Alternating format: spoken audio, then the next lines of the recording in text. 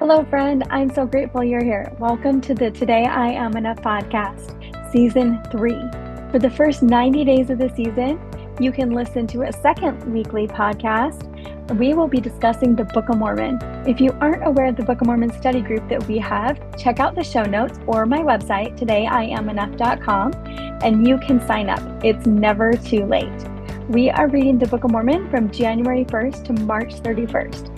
Each week, I will share some of my thoughts on our weekly reading and what I take away from those few chapters. I'm so grateful you're here today. We are reading the title page through 1st Nephi 13. I think it's important to remember that the title page, introduction, and the witnesses are all a part of the Book of Mormon. I think we often skip over them, but they are some of my favorite parts to read. There's so much truth in them. There's so much value in them. And I think it's a great way for us to better understand why we need the Book of Mormon and why it's important, how it came to be, and really its history. If you're watching on YouTube, I have all this marking that I've done, and I just find that there's so much insight. I love it. I love reading the testimony of Joseph Smith and his experience. We're not going to go into that today because there's some other things that I really want to talk about. So make sure you didn't skip those chapters, those sections, because they are so good. The only thing I do want to point out is something that I really, really love. There's 3 witnesses, and then there's 8 witnesses, and then there's Joseph Smith's testimony and witness. There are 8 witnesses. There are 12 witnesses to the Book of Mormon. And I don't think that's a coincidence. I think it's beautiful and I love it. Okay, we are going to jump to 1st Nephi 3 and 4.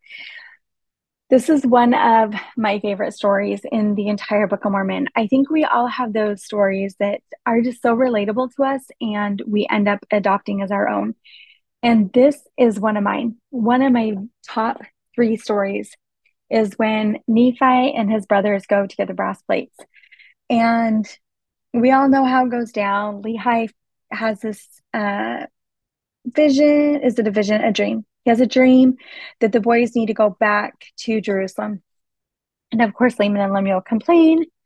And Nephi says his infamous scripture that he will go and do the things that the Lord commands. So let's talk about what happens when they get there, though. So they get there and they're like, they go to the land and they consulted with one another. And it says they cast lots who should go into the house of Laban. And it fell on Laman. So Laman went in and talked to Laban in his house, and he talked with him. And he told Laban, this Laban and Laman is always so tricky for me. Laman told Laban that he was there to get the brass plates that contained the genealogy of their fathers. And it says, and behold, it came to pass, Laban was angry and thrust him out from his presence, that he would not and should not have the records. So Laman runs away and comes and tells them what happens. And it says in verse 14 of chapter 3, and my brothers were about to return unto my father in the wilderness. But behold, I said unto them, as the Lord liveth, and as we live, we will not go down unto our father in the wilderness until we have accomplished the things which the Lord hath commanded. Let us be faithful. So Nephi, seemingly the eternal optimist, right? There are moments where he does share his struggle, but he was faithful, and he knew that if the Lord had asked him to do it, that they could do it. And so they decided that they would go gather their gold and their silver and all those things that they left in their home. And so they went to their house and they got all of those things and they took them to Laban.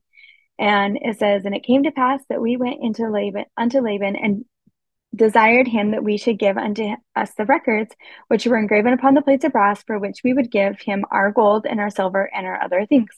And it came to pass that when Laban saw our property, that it was exceedingly great, he lust after it, insomuch that he thrust us out and sent his servants to slay us, that he might obtain our property. So They fled from the servants of Laban and left their property. And of course, Laban took it. So they're feeling pretty frustrated. And this is where they go into a cave and they hide themselves. And then Laban is really mad. And Laban likes, let's see, Laman was mad, like I said, but Lemuel likes to follow Laman. And they decided that they could just start beating Nephi with a rod. And then an angel of the Lord comes and he says unto them, why are you hitting your brother? Don't you know that the Lord has chosen him to be a ruler over you because of your iniquities? Go back to Jerusalem, and the Lord will deliver Laban into thy hands. And then it's important to remember that just seeing an angel doesn't mean anything. It actually doesn't mean anything, because that was verse 29, and there's 30 and 31. So in 31, Lemuel again begins to murmur. How is it possible that the Lord will deliver Laban into our hands? They're mighty men, and he commands 50. Yeah, he could even slay 50. Then why not us? And Nephi is like, behold, he's mightier than all the earth, and why not mightier than Laban? So even after seeing an angel, Nephi is reminding his brother of the greatness of God. So then we get to verse 5, and he talks about by night, they were still trying to decide, they were still hiding themselves, and they had gone down, and Nephi crept into the city and went forth towards the house of Laban.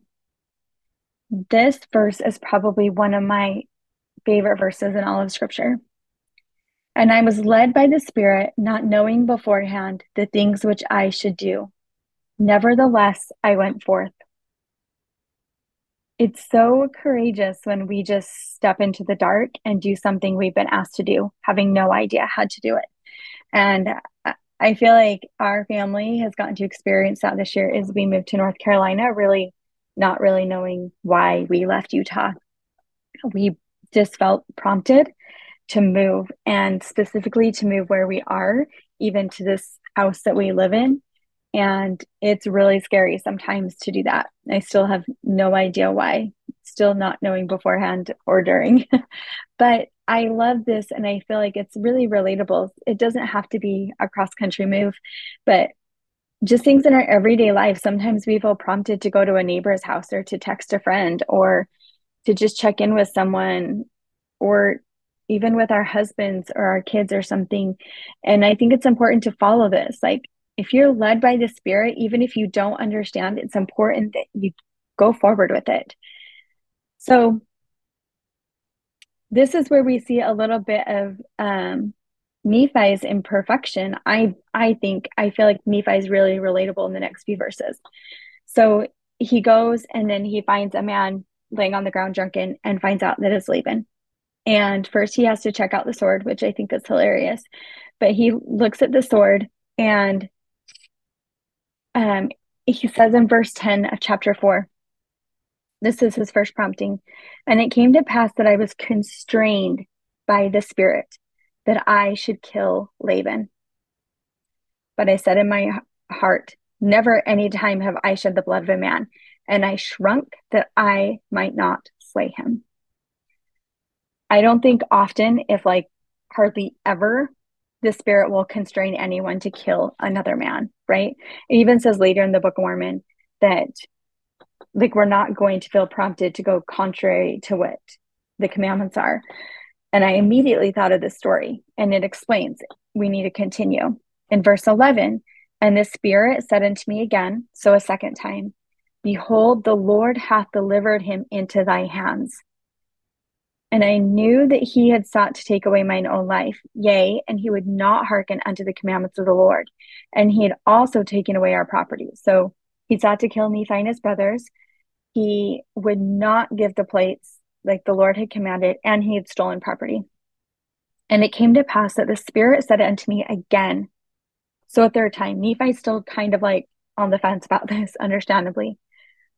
And the Spirit said unto me again, slay him, for the Lord hath delivered him into thy hands. Okay, so then the Spirit goes on, and the Lord slayeth the wicked to bring forth his righteous purposes. It is better that one man should perish than that a nation should dwindle and perish in unbelief. So it was really, these plates were essential for an entire nation, right? They they were so important for the work of the Lord to continue that the slaying of one wicked man was worth it, basically. I love the next couple of verses. We're going to keep reading. Verse 14. And now, when I, Nephi, had heard these words, I remembered the words of the Lord, which he spake unto me in the wilderness, saying that inasmuch as thy seed shall keep my commandments, they shall prosper in the land of promise. And I thought that they could not keep the commandments of the Lord according to the law of Moses. And I knew that the law was engraven upon the plates of brass. So they couldn't even know the law because they didn't have it. It was on the brass plates. And so in order to teach future generations the law, they had to get these brass plates. In verse 17, he says, and again, I knew that the Lord had delivered Laban into my hands for this cause, that I might obtain the records according to his commandments. Therefore, I did obey the voice of the Spirit. And then he kills Laban. The Spirit had to prompt Nephi 3 times. He had to tell him 3 times that he needed to kill Laban. And then I love verse 14. I remembered the words of the Lord. He remembered personal revelation that he had received. When we make an effort to strive to have the Spirit with us always, it can bring back to our remembrance other times the Spirit has taught us or things that we have read. When we read the Book of Mormon and we know what is in these pages and in these chapters and in this book, that is when we are talking or testifying. The Lord can bring to remembrance the things that are in here and we can testify of them. But if we don't read them and we don't strive to study them, he can't bring the words to remembrance if we don't know them. It's going to be really hard to flood the earth with the Book of Mormon if we don't know what's in these pages. But we can testify and we can share the gospel just like Nephi wanted to do with the brass plates if we understand what's in them. So I love that story. I think it's an incredible story of faith. And it's so important to remember that sometimes we just have to walk forward when the Spirit tells us to, even if we don't know where that leads or what it's going to look like, because your personal Laban will be delivered to you at some point. Okay, we're going to skip now to chapter 7. This is when they go back. So they've gone home, and Sariah is super grateful. She was a little questionable on whether her husband really should have sent the boys and was really grateful. And then Lehi receives another dream that he needs to send the boys back to Jerusalem to get Ishmael and his family. And they get there and the hearts of Ishmael's family are softened and they go. And the wilderness is hard. I can't even imagine what this whole situation would have been like. But so they went with him, and as they were going, there was some righteous children of Ishmael and some of Ishmael's children that got along really well with Laman and Lemuel. And they were complaining, and Nephi was trying to be encouraging and say, it's going to be okay. Like, we just have to have faith, exercise faith, and we shall obtain a land of promise, and all these things that the Lord has said will come to pass. And in verse 16 of chapter 7, it says, and it came to pass that I, Nephi, had spoken these words unto my brethren. They were angry with me. And it came to pass that they did lay their hands upon me, and they were exceedingly wroth, and did bind me with cords, and they sought to take away my life, but they decided to leave him in the wilderness to be devoured by wild beasts instead. So that's where Nephi didn't have, everything wasn't like beautiful, rosy for him. The next 2 verses, though, 17 and 18, we learn of Nephi's faith again.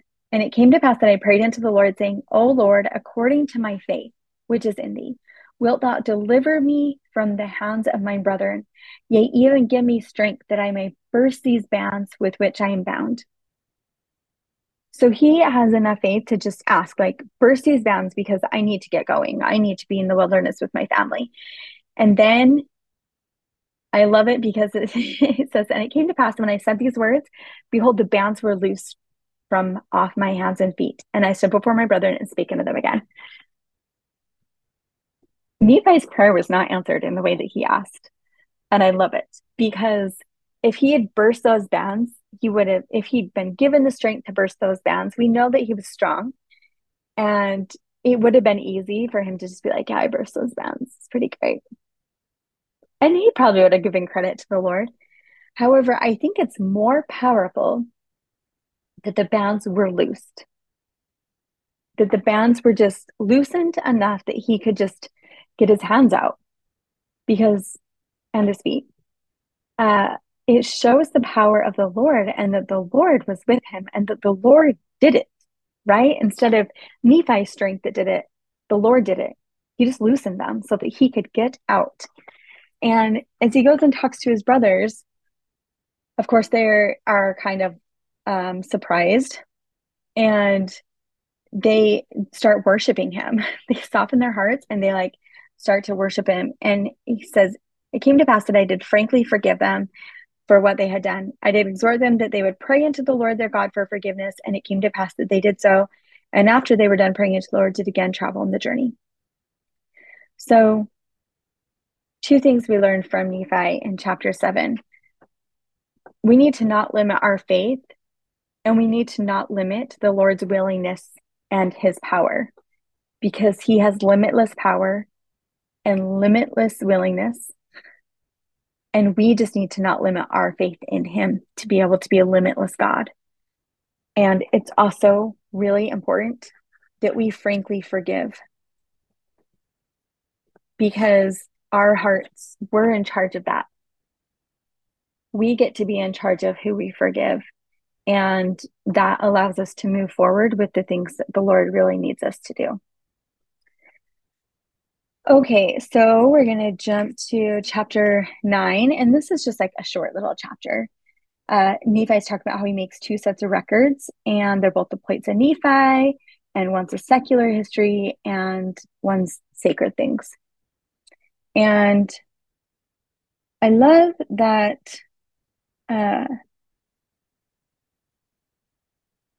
Sorry, I was just reading some footnotes.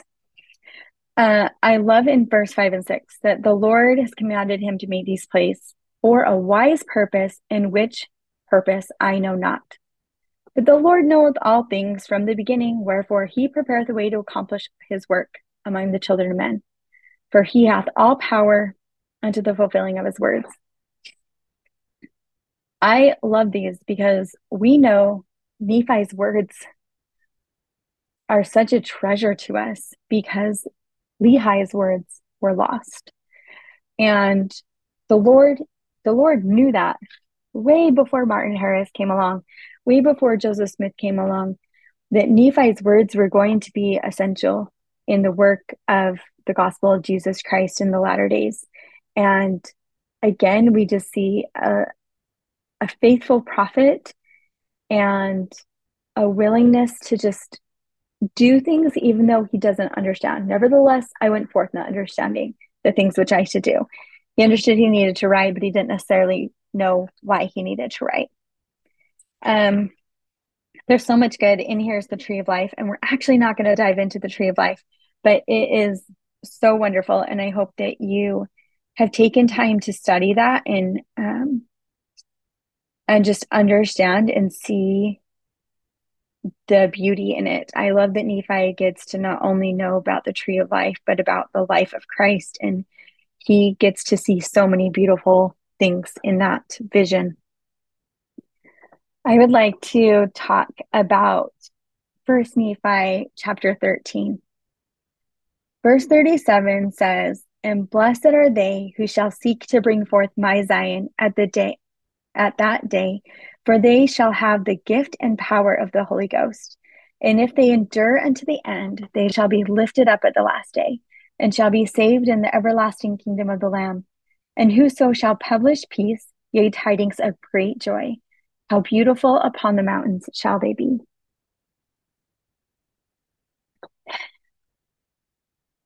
I love this so much right now because President Nelson, I feel like each prophet kind of has like the thing they're known for. President Nelson probably has like 20, but he tells us over and over and over again that we are gathering Israel, that is why we are here. So in to the youth, he gave an address. I think it was in 2018, like right after he was prophet. I have a link in the notes. I'm just not exactly sure. Oh, right there, October 2018. And he invited the youth specifically to participate in the gathering of Israel, but as a whole church, we've been invited to do that as well. And he has said that the gathering is the most important thing on the earth today. Nothing compares in magnitude, nothing compares in importance, nothing compares in majesty. If you choose to participate, you can be a big part of it. You can be a big part of something big, something grand, and something majestic. It means that everyone deserves to hear the gospel of Jesus Christ, and they decide if they want to hear it. That's what the gathering of Israel is. It's helping to spread the gospel throughout the earth so that everyone has a chance to hear the gospel of Jesus Christ and that they will recognize that Jesus Christ is their savior and want to be with him and want to know him and want to make covenants and ordinances with him. So I will have that linked. I love that Nephi says that. Blessed are they who shall seek to bring forth my Zion at that day, for they shall have the gift and power of the Holy Ghost. And I think it's easy for us as church members to say, like, oh, everyone I associate with, everyone I know already has the gospel. But I think with social media, it's not, well, first of all, it's not always talked about in our circles. And even within our church friends, we don't always have gospel discussions. And we have been asked several times by several different apostles to share our testimonies of the gospel of Jesus Christ on social media. Our reach can be far beyond our friends, but you also have to realize that you probably have a few friends that are not members, at least a few friends. And you have the opportunity to strengthen someone and bless someone and help bring the Spirit to someone. So even if you are just know everyone that's a member, happens in Utah a lot, your testimony can change someone's heart or touch someone. The gathering of Israel is not just for people that are not members of the church. As a mother, my job is to gather Israel in my home, to help my 6 kids and my husband and I help each other to stay converted to the gospel of Jesus Christ, to stay faithful and to seek after those promises that we've been given because of the covenants, and to help each other keep those covenants and to help our kids understand and keep their covenants and move forward on the covenant path. That is what the gathering of Israel is. It is not just testifying to everyone outside of your own home. It is absolutely testifying of the gospel of Jesus Christ within your home and helping those in your home be truly converted to the gospel of Jesus Christ. And it's also just testify of Jesus Christ, and don't be scared. It's okay. Like, there might be pushback from some people, but it's okay. I think it's something that we have to accept and be okay that not everyone likes us and isn't always going to like what we do, but it's okay. It doesn't matter. It's standing up for what we believe and sharing what we believe, I think, is one of the most important things that we could do, because that is one of the ways we gather Israel.